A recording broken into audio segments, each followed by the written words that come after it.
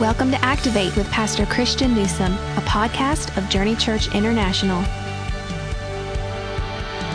Thanks for listening to the Activate podcast, a ministry of Journey Church International in Lee Summit, Missouri. My name is Ryan, and I serve on the ministry team as one of the pastors here at JCI. And I'm joined again today by Pastor Brandon, who is our campus plant resident pastor, soon to be planting in Kansas. And we will have a conversation about Sunday's message, Attention Grabber, the fifth message from our current series, Whispers How to Hear the Voice of God. Pastor Brandon, I can't believe they actually let us do this again. Yeah, that's for sure. Well, you talked about a locker room moment in your message in high school when your coach had to get the attention of your team. I got a real serious question. Did you really wear those 1980s basketball shorts? So, Ryan, you're talking about the picture we showed in the message of me playing basketball in the early 90s. Yes, I did wear those shorts. I figured if it worked for Michael Jordan and Larry Bird, certainly it would work for me. So, yes, I grew up in the era where real men wore short shorts and high socks. Exactly right. Nice. Well, on a serious note, you said that God has, been trying to capture the attention of the spiritually distracted for generations. Right. So, why does God have to capture our attention?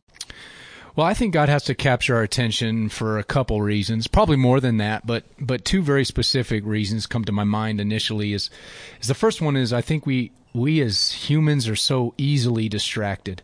I mean, think about it. We live in the age of information and multiple stimulus all around us. And we often are a lot like that dog from the movie Up. You remember that dog? I think his name was Doug. Anytime Great he was dog name. Yeah, Doug the dog. Listen, anytime he was distracted, you remember what he would do? He'd say, "Squirrel, squirrel." And I think we're a lot like that oftentimes. We do the same thing today. There are people listening to me right now that didn't catch anything I just said because in the last 10 seconds, they received a Facebook notification on their phone. They received an email and had to glance at it only to find out it was just another online Kohl's coupon that just happened to pop up in their inbox. The stimulus is all around us and we're easily distracted. But this isn't anything new. The writer of Hebrews recognized that this was taking place within the early Jewish church with the Jewish Christians, and they were losing sight of what was most important. They were getting distracted. In Hebrews chapter 2, verse 12, the writer of Hebrews says, "Pay very careful attention so that you do not drift." And I think he was directly talking about the idea of being distracted. I think another reason that God has to capture our attention is because we are so naturally self-seeking people. I think our default switch is always to think of ourselves first. And I know that to be true in my own life. For me, God has had to capture my attention, especially in those times that I am so wrapped up in myself. And He reminds me that life is just not about me. It's not about you. Jesus said, "Love your neighbor as you love yourself" in Mark chapter 12. We have no problem loving ourselves, and so we need to use that when we love other people. Paul said to look not only to your own self-interest, but also to the interest of others in Philippians chapter 2. So I think our default switch is to think of ourselves first, and I think that's why God has to capture our attention sometimes, and I think those are two specific reasons. Yeah, without question, I think we're all easily distracted, and just like in life, we need people to get our attention to listen. Right. God has to do that a lot for us too. Right. Ryan, I talked a lot about the concept of drift this weekend in the message. Drifting is that idea of slow movement from one place to another, lacking any direction or purpose or plan. Listen, I know that you were a boat owner, right? And I do recall that you did own a boat. I don't know if you knew me at the time, but I don't ever remember being invited to go on the boat with you. That was strategic. Listen, being a boat owner, talk about the dangers of drifting in a boat, which I kind of use that illustration, but I'd love to hear as a boat owner what you thought. And then maybe talk about what drifting looks like in our spiritual lives. Yeah, owning a boat was great. I owned one for sure about a couple of was. years. I spent about 9 years in the business world before I went in the ministry. So I owned a boat for about 2 years. I actually sold it about 1 month after I got married. But as a new boat owner, I learned really quickly that losing power causes you to lose all steering. And you begin to drift. And literally, you begin to drift wherever the wind and the waves would take you. And if it happened at the wrong times, you'd hit a dock, you'd hit the shore, and you'd cause damage to your boat. So I learned quickly not to lose power when I was trying to steer. So practically speaking, this can happen to us spiritually when we drift off course from what God wants for our life. You talked about Moses, right, growing up in the house of Pharaoh, and how he drifted off course because, when God was speaking to his heart about doing something to help his people, he took matters into his own hands, ended up killing someone, and then took off, got really off course and ended up in the desert for 40 years. So for those who are listening today, I want to, this is the Activate podcast. We're always trying to help people practically. So I want you to think for a moment about your life. Has your marriage drifted from a God-driven marriage? We say God-centered, a God-driven marriage. Has your schedule drifted toward a self-driven life from a once God-driven life? Do you find yourself with weeks and months away from a God-driven purpose in life? Do you find yourself with weeks and months away from what God wants you to do? And really the last question is this: what damage to your boat, so to speak, has occurred that you're now trying to repair? Like, what have you now realized through this series that I have damage to my boat, so to speak, and I'm drifting, and I'm now trying to repair it? So there's some challenging questions, but Brandon, there's hope. You make a great point in your message. You say we can avoid spiritual drifting by living intentionally. Can you take a moment and discuss what it means to be living intentionally spiritually? What do you mean by that?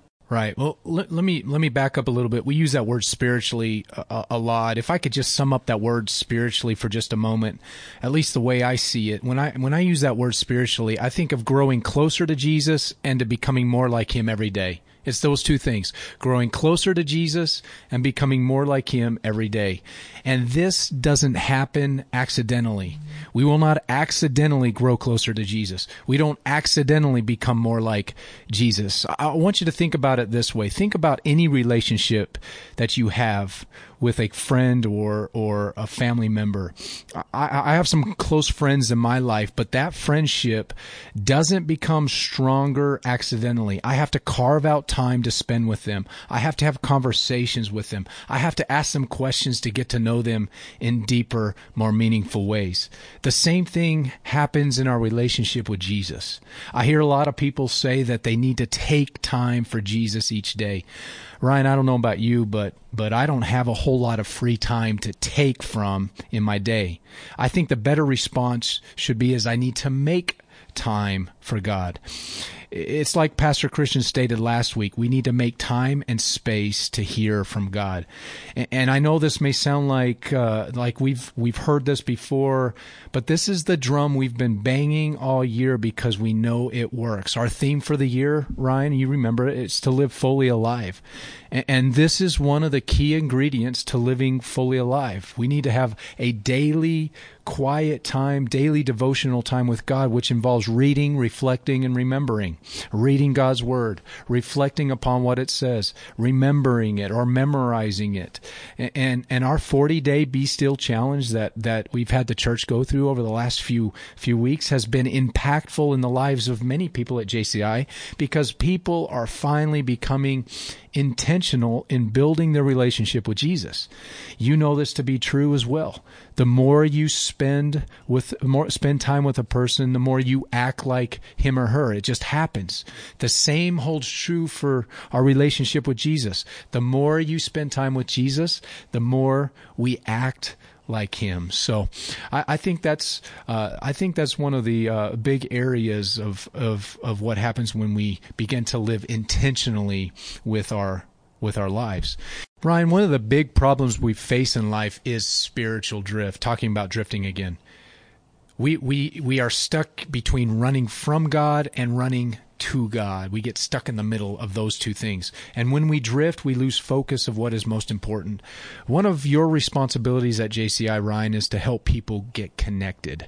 But it's more than just helping them get connected to JCI as the church. Would you take a moment and discuss why you feel like one of your responsibilities is to help people regain focus on what is most important? Yeah, we have a great way to connect people here.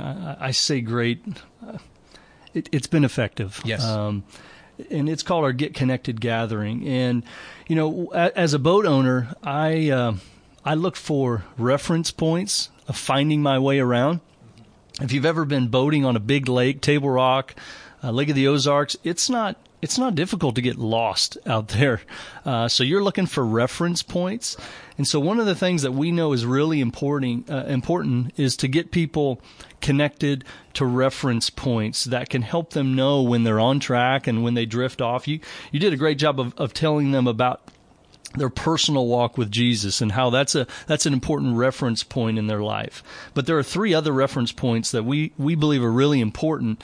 What we call we have 4 E's. You mentioned one of them.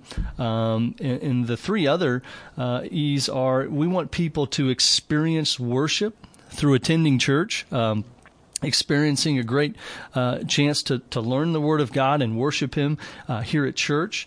And I can remember when I was an early Christian and I was trying to get some real reference points in my life.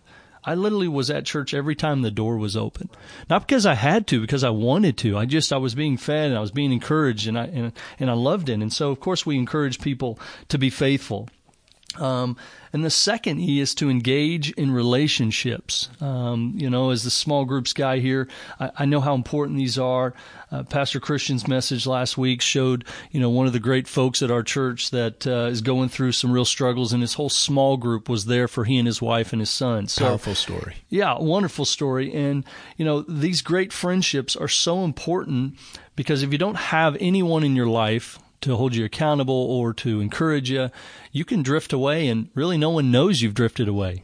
Just you're an empty chair and nobody knows it unless you have some relationships that help keep you grounded. And then the other E is to embrace serving.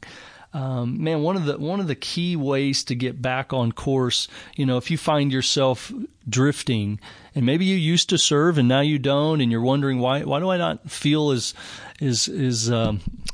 connected and growing in the Lord? Perhaps it's because you're not in the midst of God's purpose for your life, and serving helps accomplish that. Right. Serving can bring a new found purpose in your life. And so we, not to mention we have what we call serve groups. People get to know each other, so embracing serving is so important. But those are the 4 E's. So again, as I'm looking for references while I'm riding in a boat and driving, we want people to go, man, how's my attendance been at church? Well, it's off. Okay, I need to get back to that important reference point. I need to get back in my small group. I've been out of it for a couple of weeks. It's time to get back. Right, man, I haven't been in one in years, or I've never been to one. I need to make sure I find a place that I can serve to be a part of what's happening here and in our community. So those things are so important. You mentioned something in your message, how drifting from spiritual reference points, it can lead us to becoming numb to what breaks the heart of God. And let me ask you, have you ever had a moment where you asked yourself, how did I get here? Ryan, I think throughout my life I've had various moments where I'm like, okay, how on earth did I get to this place in my life? Being a Christian for nearly 36 years of my life. Yeah, I've had those moments. And you and I have two very different faith stories. I made a spiritual decision to follow Jesus at the age of 5. You came to faith, as I understand it, a little bit later in life. I've had many moments in the last few years that I've drifted spiritually. For me, the biggest indicator that I am drifting spiritually is in this specific area. How sensitive am I to the sin that's in my life? Another spiritual reality is this: is the closer I am to Jesus, the more sensitive I am to sin. The closer I am to Jesus, the more sensitive I am to sin, the more sin bothers me. And again, I believe God has had to grab our attention to remind us that we have drifted in this specific area. There were several years in high school and college that I really struggled with foul language. I had a pretty bad mouth. Yes, Ryan, even preacher kids can have a foul mouth.